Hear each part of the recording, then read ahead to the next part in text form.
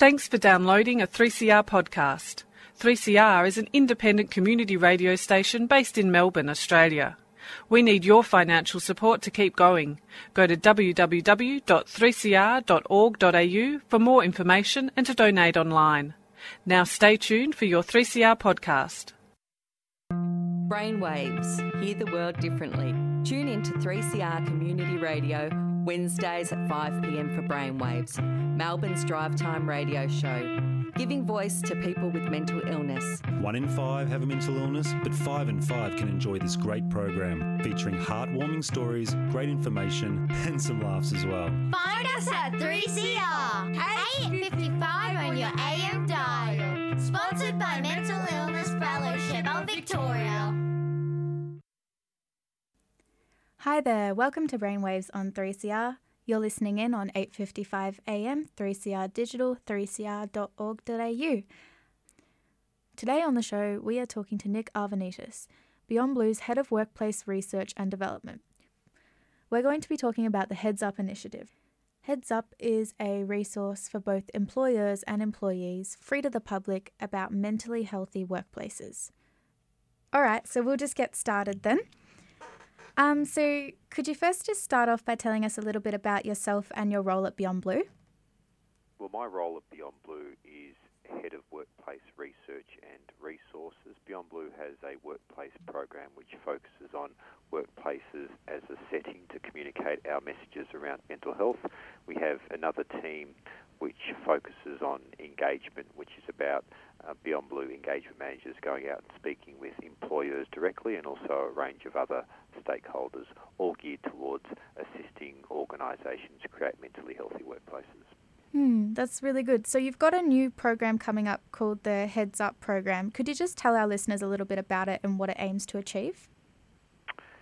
Heads Up was launched in May 2014, and it's all about highlighting the benefits for organisations creating mentally healthy workplaces and providing organisations, so employers, managers, frontline employees, with simple practical tools to help them create mentally healthy workplaces and manage a range of workplace mental health issues. So we know that organisations still struggle with what are their legal obligations. We know that managers are concerned about how do they approach someone that they're concerned about. So Heads Up tries to provide practical tools to help organisations manage these issues. Yeah, and what sorts of issues sort of tend to appear in the workplace in terms of mental illness and stress and stuff like that? Well, there are a number of issues. We know that individuals who are struggling in the workplace are concerned about whether they should disclose the fact that they have a mental health condition to their managers, and they're concerned about looking weak or not being seen to be a reliable worker. So we know from an employee perspective there are concerns around, what are their rights and responsibilities around mental health.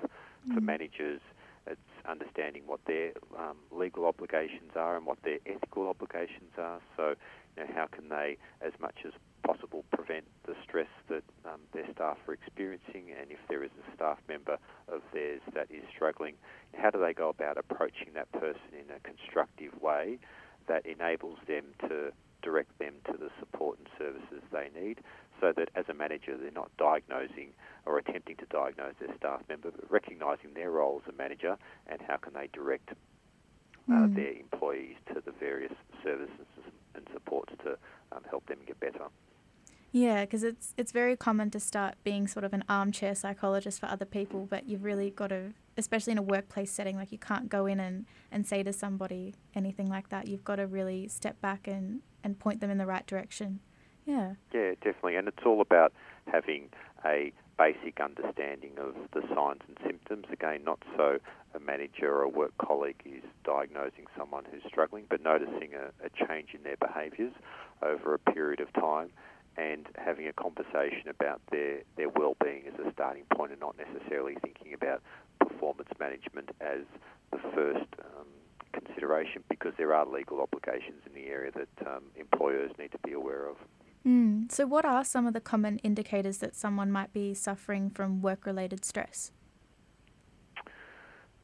Well, with work-related stress, generally there's a number of signs or symptoms, and it's important to note that someone who's experiencing these signs and symptoms may not appreciate them themselves. So it's helpful for work colleagues and managers to understand that some of the signs are, someone having disturbed sleep or worrying excessively, feeling quite sort of overwhelmed by the job, having very negative thought patterns, not being able to concentrate. So a lot of these signs or symptoms will show themselves in reduced productivity and performance. And when they are signs that a manager wouldn't normally associate with a staff member, so there's been a real change in their productivity or performance or appearance, that's where we would encourage a manager to have a private conversation with that staff member just to check in how they're going and whether there's anything that manager can do to support that person. So a lot of people will experience stress at work, and it's not always constant. There are definitely up and down periods throughout the year. Christmas is quite a busy time for most people as well. How can people be sure that their stress is staying at a constant level, or when can you sort of start to see that stress is turning into something that might look more like the signs of a mental illness? Yeah, we know that there's not many jobs that exist these days that aren't stressful, and stress becomes an issue when it's chronic and ongoing. So when it's not just that stress you experience in the lead up to a presentation or the stress that you might experience during a busy period like the Christmas period. It's where the stress is ongoing, and in terms of the impact that can potentially have, it's when people start to feel like the stress or their work is really starting to interfere with their quality of life, where people are not feeling themselves. So that means people being unable to wind down at the end of the day, losing interest in activities, social activities. But ultimately we encourage any person who is struggling with stress or a mental health condition to approach a health professional to get some support and to sort of potentially receive that diagnosis that they do in fact have a mental health condition, and then they can work with their health professional to identify the best course of action. So then I suppose there's a big issue within disclosing that mental illness then to your employer, because a lot of people find that if they do say something like that, there are consequences, or they think there might be consequences from their manager knowing. So can you tell us a little bit about that? Yeah, look, the first consideration is, I guess, there are legal responsibilities that relate to disclosure of a mental health condition by an employee. So, for instance, if that employee, because of their mental health condition, presents a work health and safety risk to the workplace, then there's actually a positive obligation on the employee to disclose to their manager. So, for instance, if they are in a role where they're operating heavy machinery and because of a mental health condition they have poor concentration that potentially puts themselves at risk of harm or other workers at harm, then there's actually an obligation for that person to disclose a mental health condition to their manager or employer. Similarly, as part of any sort of employment agreement, a worker needs to be able to fulfill the core requirements of the job. So if an employer asks an employee, is there anything that's preventing you from fulfilling the requirements of the job, then there would be an obligation on that employee to disclose to their workplace, to their employer. Aside from those situations, the decision to disclose is very much an individual one. So we encourage every worker to weigh up the pros and cons of whether it's a good idea to disclose to their manager or employer. It might be that the individual is actually managing their condition well, and maybe might not think that their employer is going to be supportive, so they may choose not to disclose to their employer. It could be that they are really struggling, and some kind of adjustments or modifications to their role will really help their recovery, and they feel that their employer will be supportive, then it might be in the best interest for the employee to disclose to their employer. So if they do feel discriminated against, what sort of options does an employee have if their employer's not, taking their mental health seriously? Yeah, well, firstly, in terms of legal obligations, there are obligations on employers to actually provide reasonable adjustments for employees that are struggling with a mental health condition. So if there is a staff member that requires just a slight adjustment in their start and finishing time that is related to their mental health condition, well, then there'll be a positive obligation on the employer to make those adjustments if they're reasonable. Aside from that, if an employee feels that they've been discriminated against, there is always the opportunity to file a complaint with the Australian Human Rights Commission about being discriminated against because of a mental health condition. And each state and territory will have their own human rights or equal opportunity commission that they can contact, again, if they feel like they've been discriminated against because of a mental health condition. And I guess it's not just employers as well. There's also a big discussion about whether to disclose to your workmates too. Do you want to just talk a little bit about that for our listeners?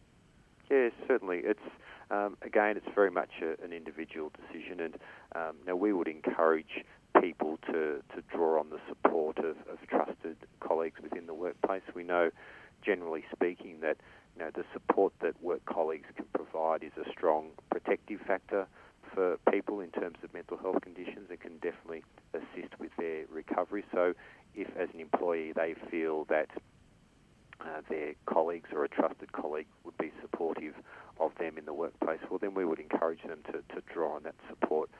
The other consideration is that if you are an employee and you've disclosed to your manager and there has been some reasonable adjustments made to your role, or you have taken some time off because of your mental health condition, it might be helpful just in terms of addressing any potential rumours or gossip to share the fact that they have been struggling with a mental health condition, so people are not guessing at what the issue is, and may even start to be a bit resentful if they feel that their colleague has taken time off for some unexplained reason and they've had to pick up the slack in terms of workload. So again, it's weighing up all those considerations and based on what an employee thinks the reaction is going to be from their colleagues and making the best call for that individual. Yeah, it's definitely a case-by-case basis, because there will be situations where somebody's been at a company for 10 years and they might trust their workmates, but other people might not have spent as much time or as much built connections with people, so it might not be as relevant to the situation. Yeah, and I think another important point is that we know that many people with a mental health condition will manage their condition very well and will seek treatment and will do things to look after their mental health, which means that it actually doesn't impact on their productivity or performance within the workplace. And so it's an important point to note that there will be people that manage their conditions without any support and will never disclose it to work colleagues. Other workers will require some minor support from their staff members, from their colleagues and from their manager, and others will require some sort of intensive support from their workplaces. So next thing about is, do you think workplace harassment is a common cause of mental health problems? Well, we know from the data that the OHS regulators in each state and territory collect, we have a sense of what the main risk factors are in terms of stress claims, and definitely work-related harassment and bullying is up there as one of the sort of key risk factors or causes of compensation claims for mental health. The largest factor relates to sort of work pressure, so individuals that have very high demands resulting from heavy workloads or tight deadlines or change within the workplace. Those demands are the main reason that people put in stress claims through the workers' compensation schemes, but closely behind that is work-related harassment. So that's sexual harassment, that's verbal harassment, threats and abuse from work colleagues. So we do know that in terms of the various stressors experienced by workers, that harassment is definitely up there as one of the more significant ones. So what can people do if they feel like they're being mistreated in the workplace? We suggest that workers who feel like they have been mistreated consider a number of options. There's always the option of thinking about what are those sources of support within the workplace, and in some instances that might be an option for some employees, depending on who they feel has been harassing them. So it may be that they want to sort of deal with the matter internally and speak to a manager or speak to HR or speak to a trusted colleague. So in some instances, there will be people that feel comfortable approaching someone within the workplace. But then outside that, there are opportunities for people to speak to their union if they are a member of the union. If there is potentially a stress claim that can result from being harassed, well, then they can always contact their state-based OHS regulator. And again, there are opportunities to file a complaint through the Australian Human Rights Commission or a state-based Equal Opportunity Commission. I think that's a really good system to be able to have and to be able to access those things if you feel like, you're not being treated fairly or anything like that. Yeah. So many Australians work really long hours, including maybe an average of 6 hours of weekly unpaid overtime. How important do you think the work-life balance is in maintaining a good mental health? Look, we know work-life balance is critically important because we also know that long working hours is a risk factor for stress and also a risk factor for developing a mental health condition. So when individuals don't have that work-life balance and are working excessive hours at work, then that can start to interfere with other aspects of their life. It might be that they don't feel they have time to unwind at the end of the day and don't get a good night's sleep. It could be that they start to drop off doing any social activities outside work because they're spending very long days at work. Now, in some situations, people will be comfortable working long hours. It might be young individuals that are starting out their career who are very happy to work long hours. So in some instances, it's often where an employee has a mismatch between the number of hours that they would like to work and the number of hours that they actually work. So it's in some sense it does come down to the individual, but it's thinking about when those working hours are really starting to interfere with other aspects of a person's life, and there's some signs around stress or potentially developing a mental health condition that are signs that people need to take action. Yeah, definitely. I think overtime's quite a big problem as well because a lot of people with mental illness I know I quite like to have a routine set up, and working extra hours or working different hours is quite stressful to not have the same amount of downtime every day or something like that. So yeah, it's probably hard for that. Oh, definitely. And it's also thinking about, what's the reason underpinning why a person is working long hours? Do they have their own internal expectations of how much work they should be doing during the day, which might not necessarily match the expectations of the employer? The employer might be very happy for the worker to work 9 to 5, but it's actually the individual that feels like they need to do more work or spend more time at work. Or it could be the reverse, where there's just a huge amount of work for that employee to do, and they just don't feel that within their sort of current role they're able to do all that work within the required time, so they feel like they need to stay back. So it's helpful for, I think, employees to be thinking about, well, why do I feel like I need to spend more time at work? What's the source of the problem? If it is related to the role and the amount of work, am I comfortable to have a conversation with my manager about that? Or if it's perhaps a working environment that has that expectations of very long working hours, but perhaps that sort of employee needs to be thinking about whether there's another workplace that's sort of better suited to providing a work-life balance. Do you think there's a connection between a worker's well-being or the collective worker's well-being and a business's success and productivity? A lot of our messaging reinforces that organisations that create a mentally healthy workplace is a win for businesses, and it's also a win for employees because we know that eventually these long working hours and stressful working conditions are going to catch up with the individual, and that means potentially stress, excessive stress, developing a mental health condition, and in a lot of instances that's going to lead to reduced productivity and performance. It's going to lead to employees taking more time off work. It's going to lead to employees turning up to work and not being fully productive. It's potentially going to lead to stress claims. So it's actually in the interests of employers to be thinking about the mental health and well-being of their employees so that they feel supported, so that they can thrive in the workplace, so that if they are struggling with a mental health condition, regardless of whether it's related to work or not, that they feel comfortable seeking the support of a manager or a work colleague so that they can get that help and support early on and recover and return to their full productivity. So do you think that there's enough being done across workplaces and across employers to aid mentally ill or even just stressed employees?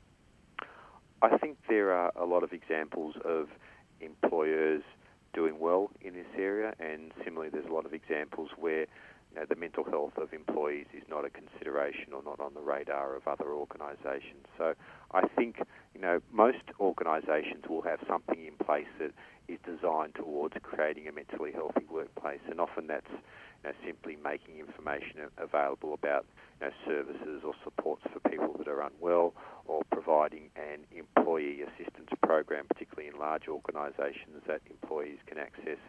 But I think where there's real room for improvement is thinking about prevention of mental health conditions. So thinking about how can organisations get on the front foot and proactively reduce the job stress experienced by employees. So ensuring that managers understand what are risk factors for mental health conditions.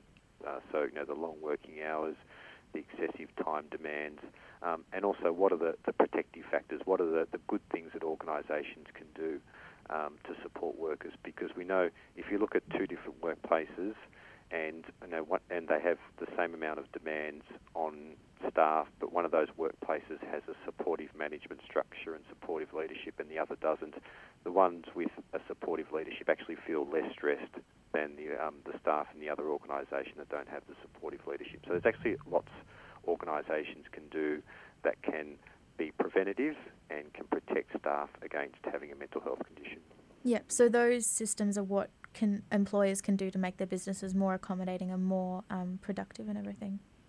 Yeah, one of the underlying principles or one of the key protective factors around mental health of staff is actually the amount of control that an employee has over their work, and that is a broad concept in that can mean flexibility in terms of start and finishing times, or working from home, or just simply having a say in how their work is done, having a say in the broader organisation. So, it's about thinking for organisations how they can increase the control that a person has, and we know that can be a good sort of protective factor, and that can relate to the way work is designed.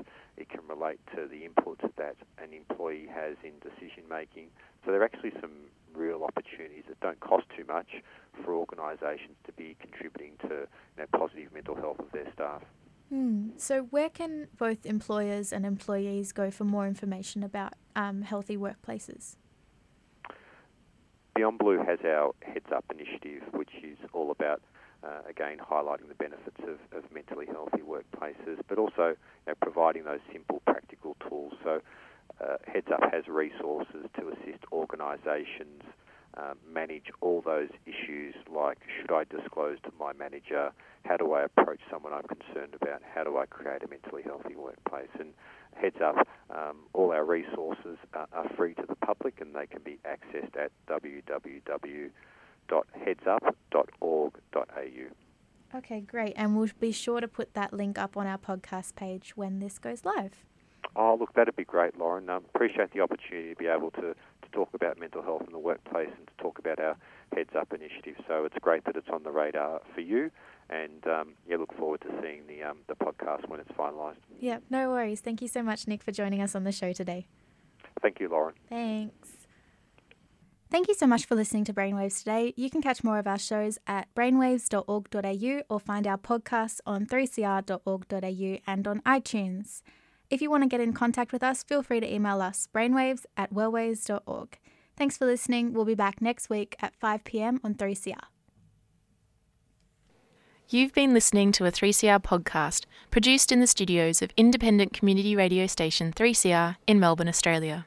For more information, go to allthews.3cr.org.au.